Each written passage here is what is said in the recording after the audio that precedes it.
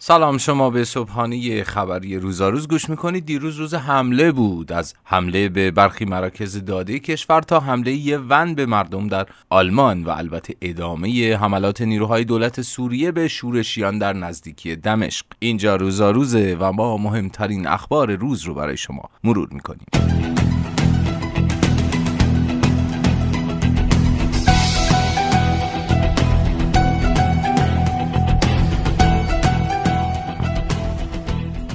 خبر اولمون خبر ناراحت کننده درگذشت یکی از صداهای ماندگار هنر دوبلاژ ایرانه، بهرام زند، دوبلور دوست داشتنی ایرانی که صداش ما رو یاد لینچان، قهرمان دوره کودکیمون، شرلوک هولمز و کمیسر ناوارو، کلی صداهای دیگه میندازه. در سن 69 سالگی در اثر سکته قلبی ایشون از دنیا رفتند. یاد و نامشون پیش ما زنده است.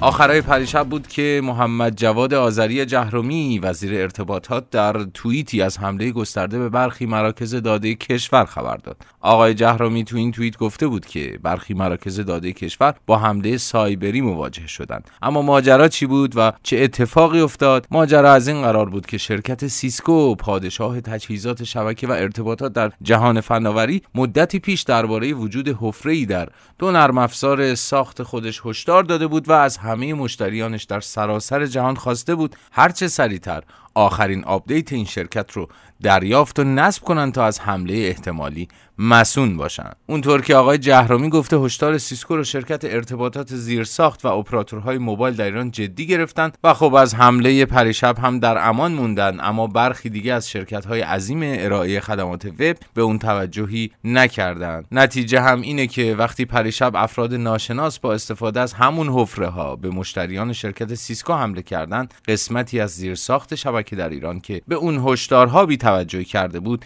به شدت ضربه خورد. این حفره امنیتی به مهاجمان اجازه میداد از طریق پورت باز 4786 به کنسول سویچ های سیسکو دسترسی پیدا کنند و اونها رو خاموش یا به تنظیمات پیشفرض برگردونن. شرکت های ارائه دهنده اینترنت مثل شاتل، آسیاتک و سایت های پربازدیدی مانند کافه بازار، پخش زنده صدا و سیما، دیوار و باشگاه خبرنگاران جهان تحت تأثیر همین حمله قرار گرفتند. وزیر ساعتی بعد از اعلام اولیه‌اش نوشت که 95% مراکز تحت حمله به حالت اولیه برگشتن و تاکید کرد سویچ های سیسکو در دیگر کشورها هم مورد حمله قرار گرفته. رئیس مرکز تشخیص و پیشگیری پلیس فتا گفت اختلال در سیستم اینترنت کشور قطعی و کندی ارتباطات رو در پی داشته، اما هیچ گونه نشر اطلاعاتی رخ نداده. اما جا داره که شرکت‌ها و نهادهای ایرانی به هشدارهایی که از جانب مراکز تخصصی داده میشه توجه کنند. بابا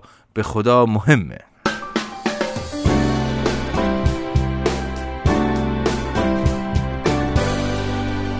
حمله دوم اما 4 نفر کشته و حدود 20 نفر زخمی به جا گذاشت. متاسفانه دیروز یک ون میزنه وسط جمعیت در شهر مونستر در آلمان و این تلفاتی که گفتم رو به جا میذاره. برخی منابع خبر دادند که حمله کننده خودش رو کشته و از بین زخمی ها حال 6 نفرم وخیم گزارش شده.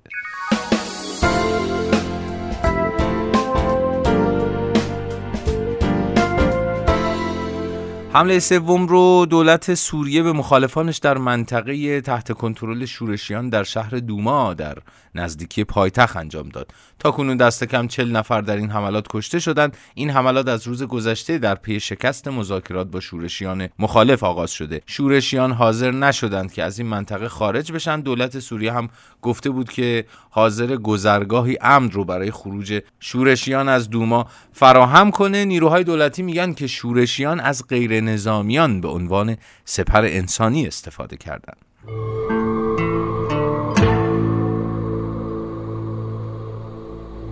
از حمله خشونتبار بریم به میدان بازی، جایی که پرسپولیس قهرمان لیگ شد. سرخ‌ها در مشهد 1-0 پدیده مشهد رو بردند و 3 هفته پیش از پایان لیگ برتر قهرمان شدند. اونها اگر دربی رو در اواسط اسفند برده بودند، قهرمان لیگ شده بودند، اما سرانجام در نیمه دوم فروردین برای دومین بار پیاپی قهرمان لیگ شدند. مبارک همه طرفدارای پرسپولیس باشه. همزمان بایر مونیخ هم قهرمان بوندسلیگا شد. تیم بایر مونیخ با پیروزی 4-1 در مقابل تیم آسبورگ موفق شد زود هنگام عنوان قهرمانی بوندسلیگا رو تصاحب کنه. با این پیروزی تیم‌های رقیب در هفته 29 رقابت‌های بوندسلیگا دیگه امکان پیشی گرفتن از بایر مونیخ با 72 امتیاز رو ندارن. اما دیشب در جدال دو مربی رقیب قدیمی یعنی پپ گواردیولا و ژوزه مورینیو، این مورینیو بود که با منچستر یونایتد 3-2 از سد سیتی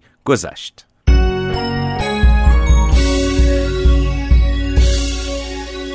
پادکست امروز رو با بخشی از دوبله ماندنی شادروان بهرام زند در سریال ناوارو به پایان میبریم. سریالی که مرحوم زند به جای روژه هنین حرف میزد، باز هم یادشون رو گرامی میداریم و تا فردا خدا نگهدارتون.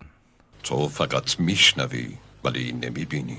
احتمالاً بیشتر اشتباهت این بوده که سعی کردی ذهن خودتو به جای اینکه صرفاً به استدلال خشک از دلیل به مدلول معطوف کنی، به رنگ فریبندگی ظواهر قضایا بپردازی.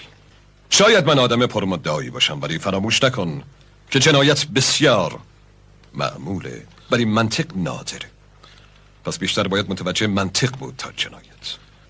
روزگار دعاوی بزرگ سپری شده. انسان یا لااقل انسان تبهکار امروزه ابتکار و اصالت خودش رو به کلی از دست داده واتسون.